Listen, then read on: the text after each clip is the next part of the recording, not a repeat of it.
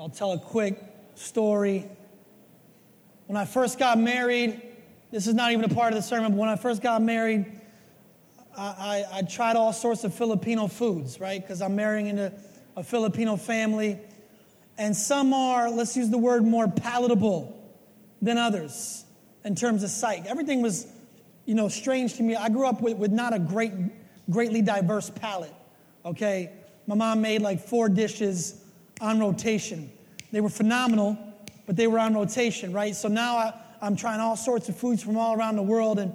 And at one point, Ann's family, they put this fish head in front of me. I'm like, oh, you just eat it? Like, yeah, it's a delicacy. It's a delicacy. I'm like, it's delicate? It's a delicacy? I'm just like, oh, boy. It didn't feel as palatable as some of the other foods. This morning is not going to be as palatable as some of the other foods. It's going to feel like, wow, that's a topic that's hard to approach. It's hard to just kind of go after. But we're going to go after it because we're going verse by verse through a book of the Bible, and we need to address what Jesus addresses, okay? My first 9 years of church planting, I pastored a church plant in Michigan. It was a big part of my life, and so I share some of that sometimes. And it was compelling, to say the least. And I'll share with you one compelling moment about 5 or 6 years in, but I got to back you up and tell you where we started.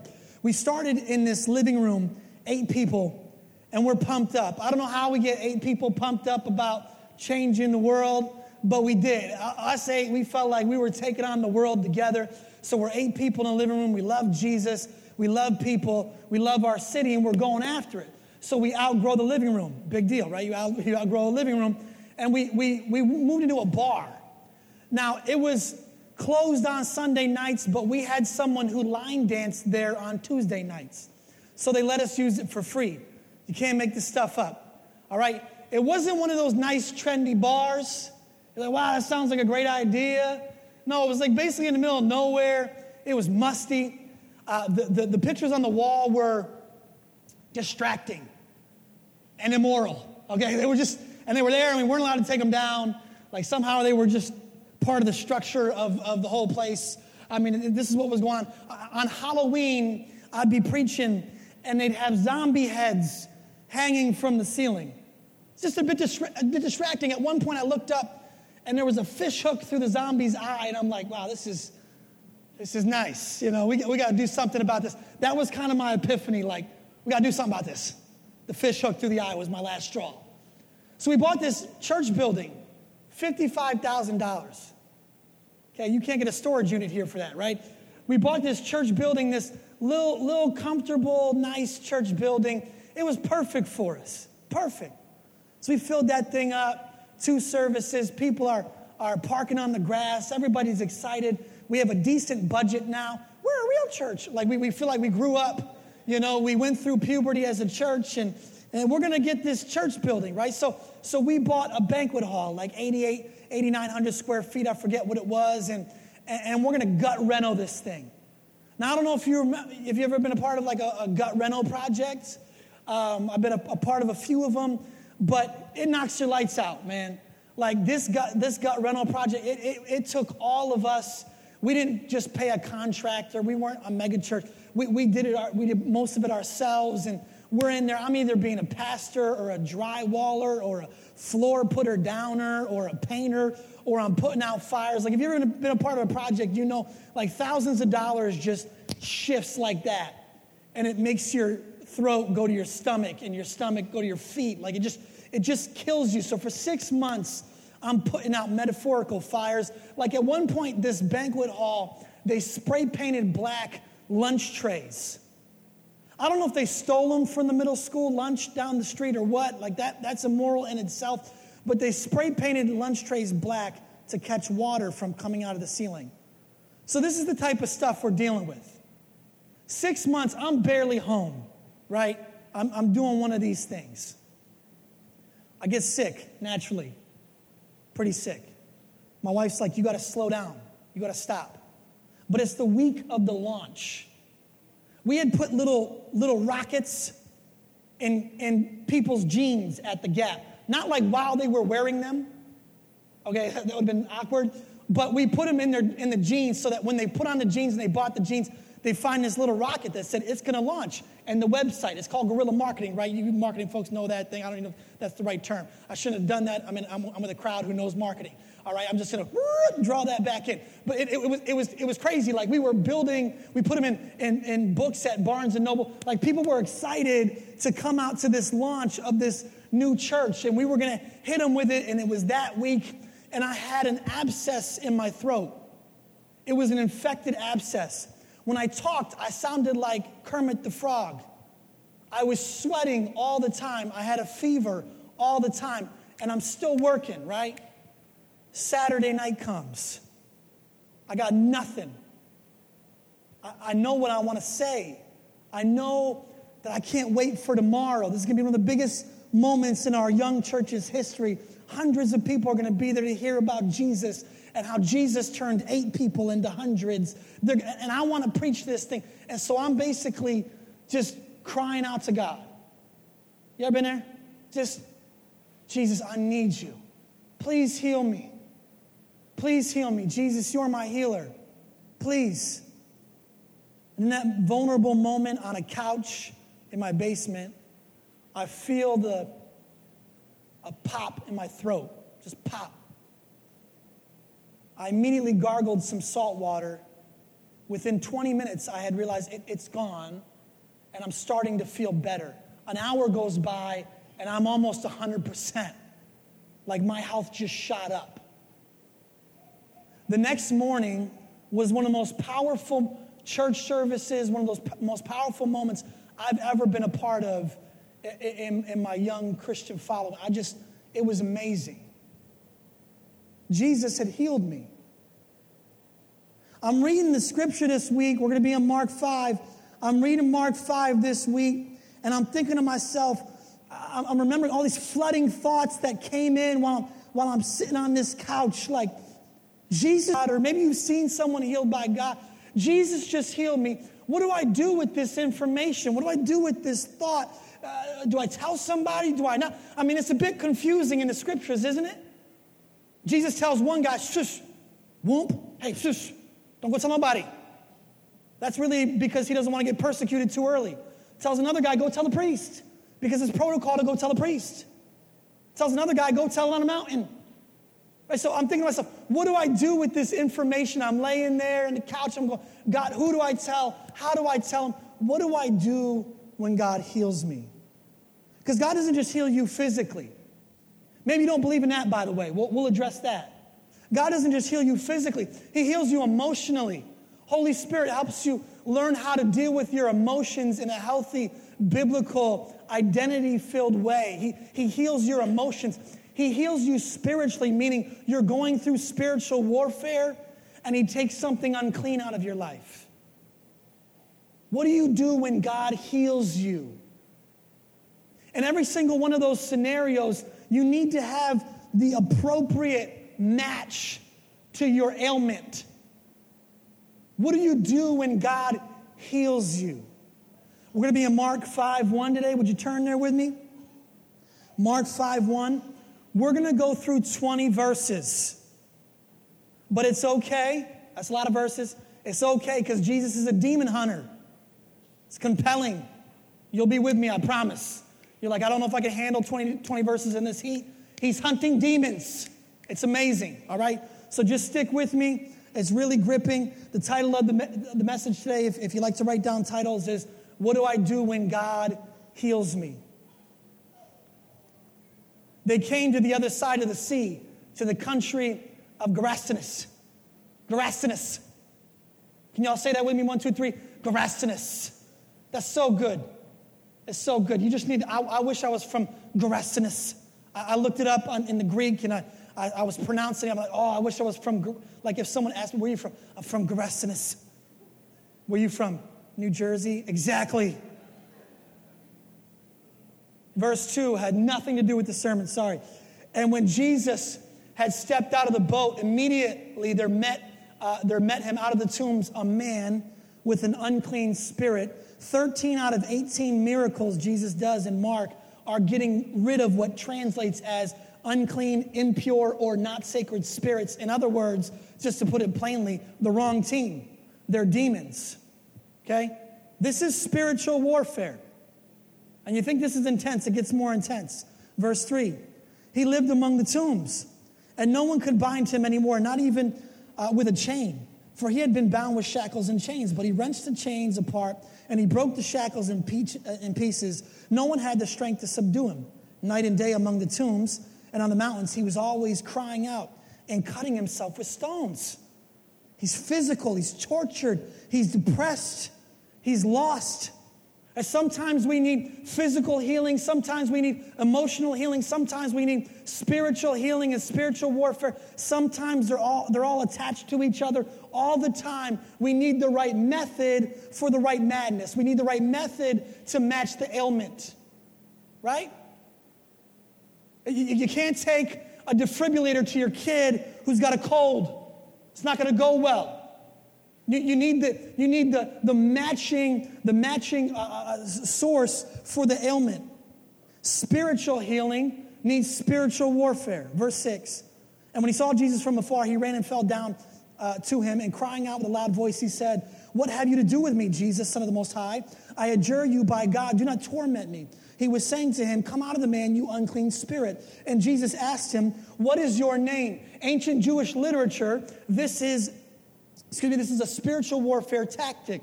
So you would ask the demon's name before you cast the demon out. The demon tries to do it on Jesus and try to identify Jesus, but Jesus flips it on him and casts the demon out. We'll find out in a second. He replied, my name is Legion, for we are many. And he begged him earnestly. So there's more than one demon in this man. And he begged him earnestly not to send them out to the country. Now a herd of great pigs was feeding there on the hillside. And they begged him, saying, "Send us to the pigs," this is the legion. "Let us enter them." So he gave them permission, and the unclean spirits came out and entered the pigs, and the herd, numbering about 2,000, that's a lot of bacon, rushed down the steep bank into the sea and drowned them in the sea. You need the whole historical picture here. The reason there's 2,000, the reason this number is significant is because most Roman legions had that many foot soldiers, 2,000. And there's a famous legion that was a part of the siege of Jerusalem. Right? The big enemy here typically is not spiritual warfare. It's Rome. They don't know it's spiritual warfare. Spiritual warfare is prevalent, but they really are against Rome at this time. And this famous Roman legion called Fretensis had exactly 2,000 Roman foot soldiers. And not only that, but the symbol on their standards was a boar. So good. Jesus is saying, I'm the victor in the physical. I'm the victor against Rome when I need to be. I'm the victor against the spiritual when I need to be. I heal all. I intervene in all. What do you do when God heals you? See, I don't think that's the first question, though. At least to us. I think the first question is, do you have a healing theology? You got a healing theology? Do you have an understanding of God when it comes to healing? See, everybody believes something about God and healing. Everybody has, like maybe you have an avoidance theology. I'll list off a couple of avoidance theologies. Either way, it's you avoiding, it's you sidestepping. You're not comfortable with the idea that someone is praying for physical healing. You saw some dude online, he had a healing cloth, he's whipping people in the face. You're like, this is weird. And you're done. You're done. You're uncomfortable with the idea of spiritual warfare, and I'm going to group the two together today because in both cases, God strips out something that's unclean. You're uncomfortable with this, and so you have an avoidance theology. Some of y'all got a Vicks theology when it comes to healing. Vicks heals everything. We was laughing about it in the leadership meeting this week. Most of us grew up with a Vicks theology, right? It wasn't that we asked Jesus to heal us or Jesus to be a part of it. It was just Vicks. You're like, Mom, I got a broken toe. She's like, Vicks. You're like, I don't know how that has anything to do with my toe. Vicks. You're like, Mom, I'm experiencing spiritual darkness, I think. She's like, Vicks will cast that thing out. What? Vicks will be the exorcism. Vicks was everything. Some of you got a Vicks theology. It's just, it's just a way to avoid the topic of, do I have a really robust or balanced theology of healing? What do I believe about Jesus healing? It's an avoidance theology. How about a change the subject theology? Some of you just want to change the subject. You're in a circle, people are talking about God healing, people are talking about spiritual warfare, they're talking about someone that went through some spiritual warfare type stuff, and your insides are like, change the subject. And your outsides are like, did you guys see the third season of Stranger Things? Like you just flow. You're like, good night, let's change the subject, please. Please. It's an avoidance theology. It's you saying, I don't really want to talk about this. We treat healing and spiritual warfare like they're a bee. Like if we just stand here long enough and don't pay attention to the bee, it'll go away. That's how we treat healing. That's how we treat, that's who we are with these avoidance theologies. The war is not going to go away if you ignore it. You're just not going to be a part of it. The spiritual battle is still going to go on. Paul tells us in Ephesians what? Your battle is not against flesh and blood. It's against the principalities of darkness. We'll study that scripture a little bit later. This is what your war is against. It's not going to go away. You have to address it in your life. You have to figure out what you believe. We do this with all sorts of things that Jesus talks about. We do this with a pneumatology. You know what pneumatology is? Pneumatology is a study of the Spirit. Pneuma means Holy Spirit, right?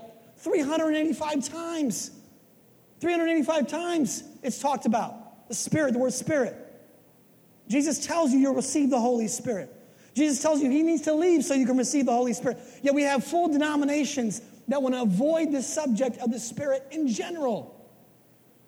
We do this with healing. We do this with anointing. We do this with spiritual warfare. We do this with money. We do this with money. 1/10 of all New Testament gospel verses, are talking about money, are directing their subject and their thoughts to money. 1/10, 288. And yet we get to a church, they talk about money, they're like, oh, that church loves money too much, I'm leaving. Do you know what this is?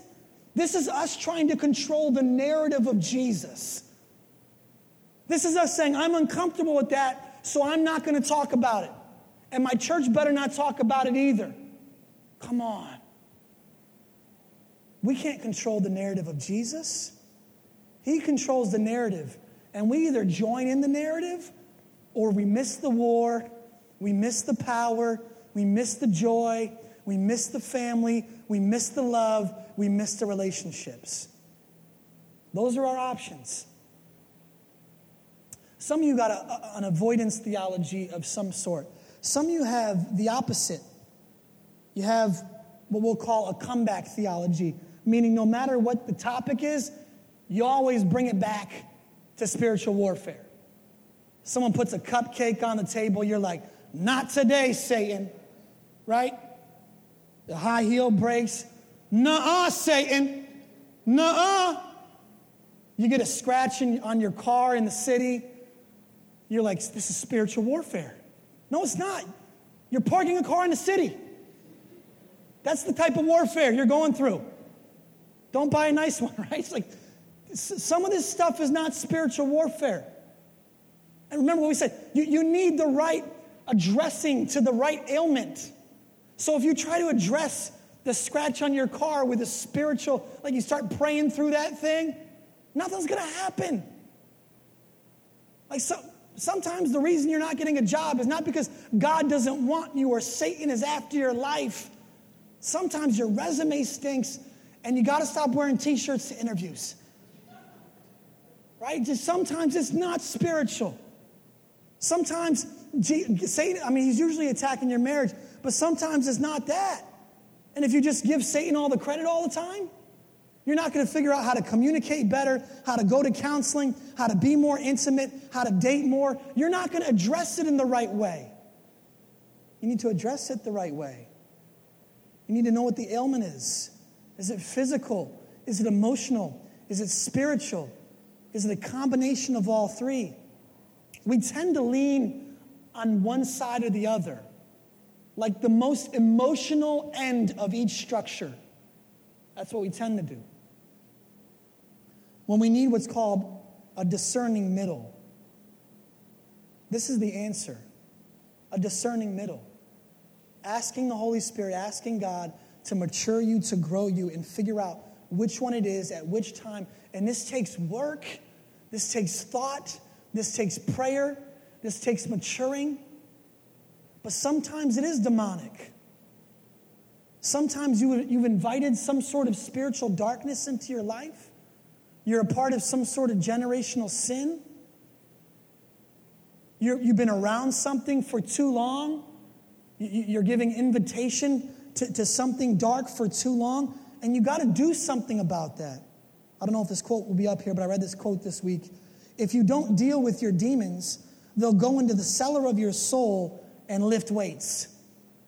It's going in your soul, getting diesel. If that's the case, you need to take spiritual measures. Spiritual matters call for spiritual measures. Y'all hear me? Spiritual matters call for spiritual measures. Natural matters call for natural measures. You have to pray against things. You got to get specific. You got to get a team. You got to invite your missional community. You got to invite some prayer warriors. You got to do something to get spiritual about it. And then you got to stamp it in the name of Jesus. Let's go back to the demoniac. Human hands. Gangs of people can't bind this man. He's a beast. He's breaking shackles and chains. 2,000 demons in one man. Nobody can touch this man. He's walking around tombs. How creepy is that? He's yelling at people. He's yelling at himself. He's cutting himself. He's full of brokenness. But Jesus, with his mouth, with his words, cast 2,000 demons, a legion of demons, into some pigs, and they're so scared they drown themselves. This is the name of Jesus. The name of Jesus. Spiritual matters call for spiritual measures. God gives us all sorts of spiritual measures.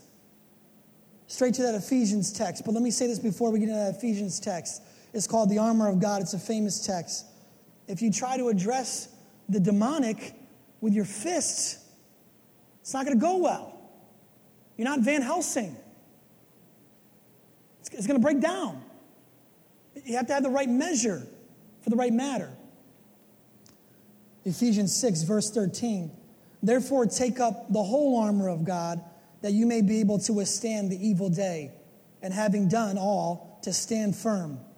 It's a marathon. Stand therefore, having fastened on the belt of truth.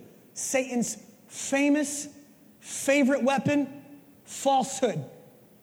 Telling you who you're not, knocking you off a true identity, speaking lies into your heart and mind, into your relationships. So what do you got to have? You got to have some truth. And you got to get them friends who speak some truth over your life. You got some of them people who speak truth, and you're like, man, they're annoying. Keep them around. They're doing war for you constantly. They may be annoying, but everybody's always got a few annoying friends, don't we? Stand therefore, having fastened on the belt of truth, and having put on the breastplate of righteousness.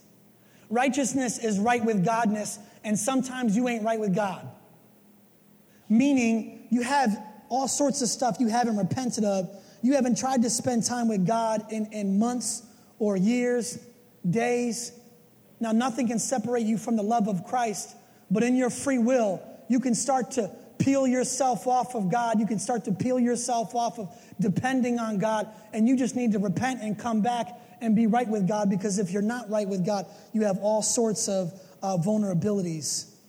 And as shoes for your feet, having put on the readiness given by the gospel of peace, that's the truth and the joy that Jesus died for you and resurrected. In all circumstances, take up a shield of faith. You got to have faith that when you call out the name of Jesus, that you're calling out the winning team. You got to have faith that there's victory in your tone. Because if you don't have faith in that, the dark presence will know that. They know you're just playing around. They know you don't believe what you're saying. with which you can extinguish all the flaming darts of the evil one, and take the helmet of salvation. Another one of Satan's famous and favorite tactics is to get you off the idea that you are saved, that you are loved, you are purchased, you are a son of God, you are a daughter of God. It does not matter what you've done. You are rescued now and forever. He loves you and he can take you out of something. He wants you to rip off the helmet of salvation. God wants you to keep it on. And the sword of the Spirit, which is the word of God. Your offensive weapon is the word of God, is the scriptures in your heart, in your mind, on the tablet of your soul. Praying at all times in the Spirit with all prayer and supplication. You got to pray with the help of people, with the help of Holy Spirit, because spiritual matters call for spiritual measures. Ann and I were walking through this house. We were house hunting. We're walking through this house. The one level didn't have anybody on it. It was great. Next level had somebody on it. It was dirty. They weren't really interacting with us. They were kind of staring at us in a weird way. We leave there. We both felt separately, but somehow simultaneously, this spiritual darkness. The hairs on my skin were like, I don't know if you ever had this before, like poking in the air. And we were just silent for like 4 blocks. We didn't talk about the house, which whenever we get out of the house, we're like, did you like it? Did you like it? Did you like it? We weren't talking. And I said, did you feel that? She said, yeah. Did you feel that? I said, yeah. So we prayed.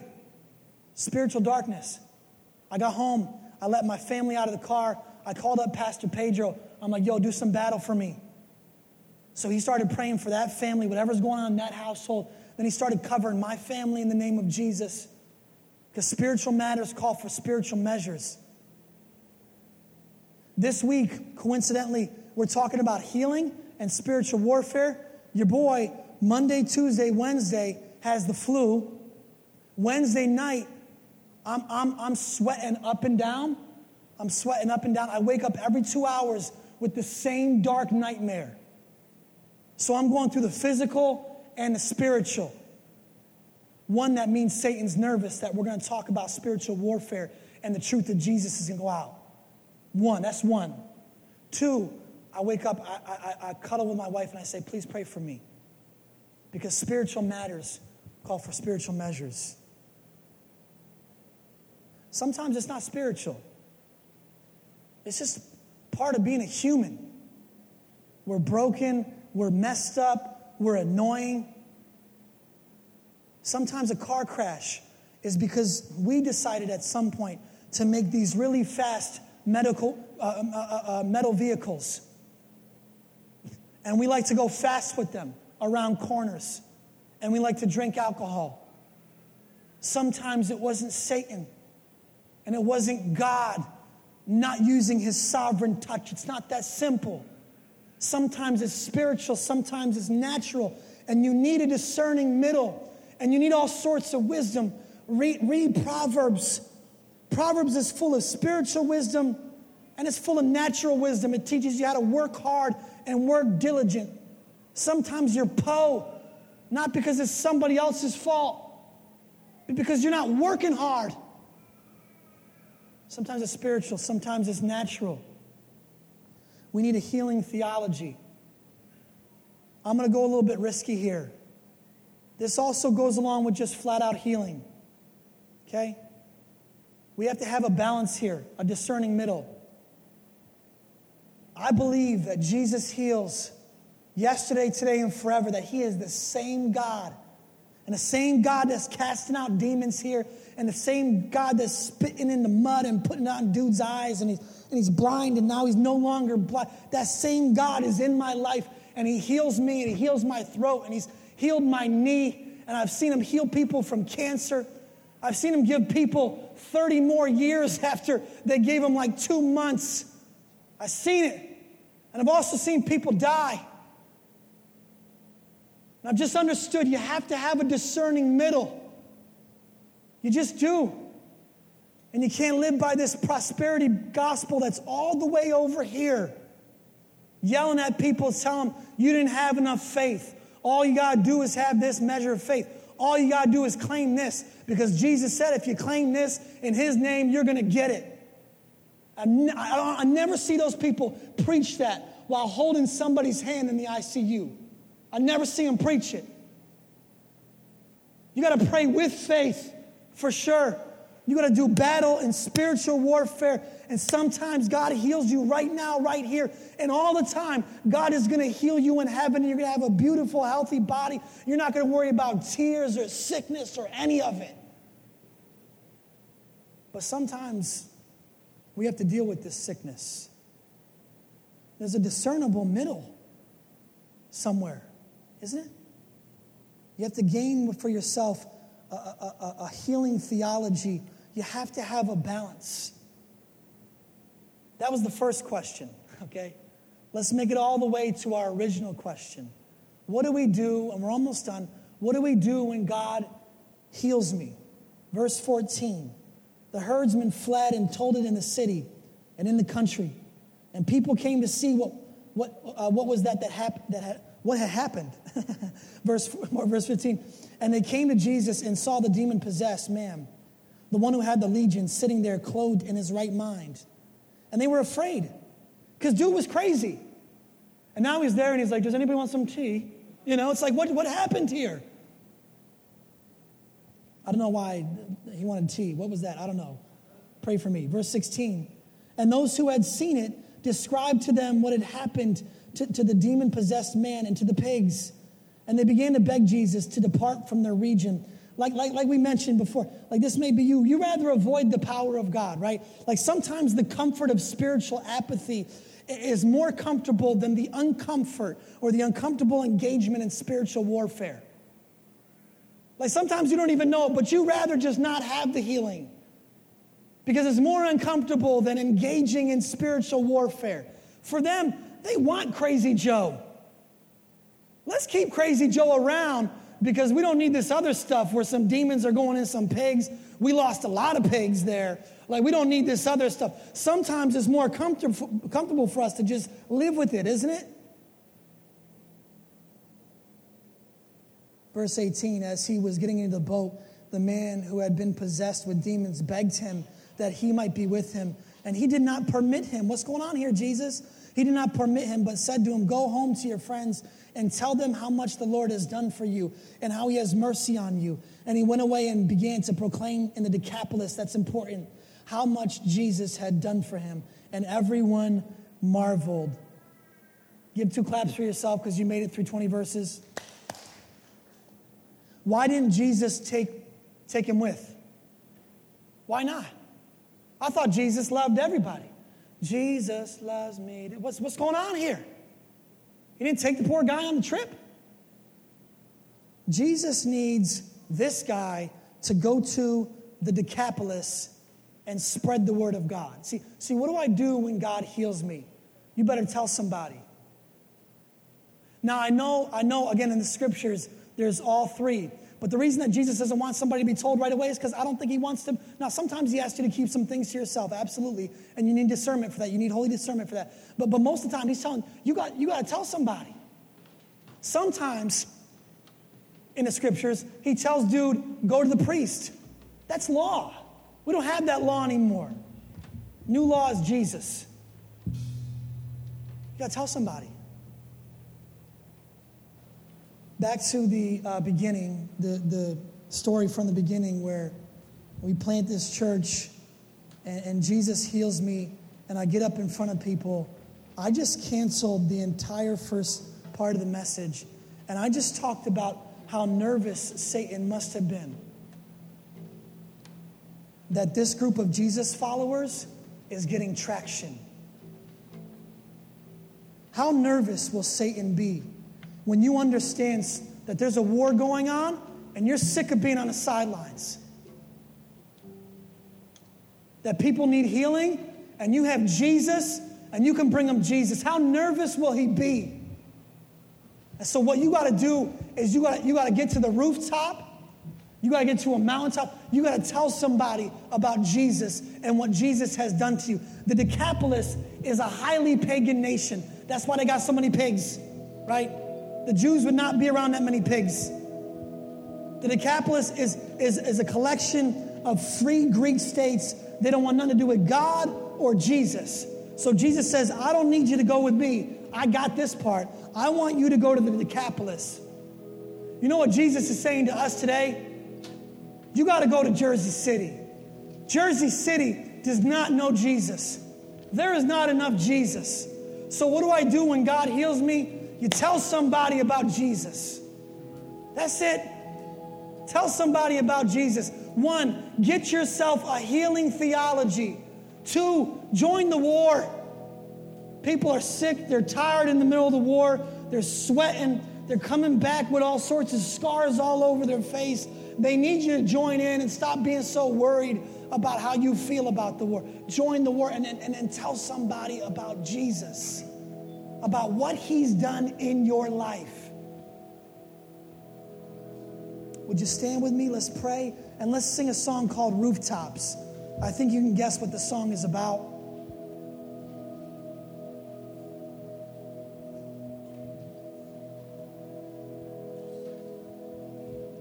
Jesus, thank you that you are our healer.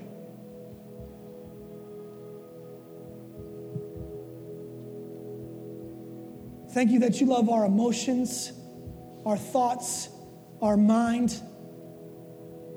Thank you that you protect us in the spiritual battle. Thank you that you drive us in the physical. Thank you that you're the same God yesterday, today, and forever. God, help us have the courage to stop sitting on the bench. Help us get in. Thank you, Jesus, that you've healed people in this room. Give them the courage of testimony. Give them the courage.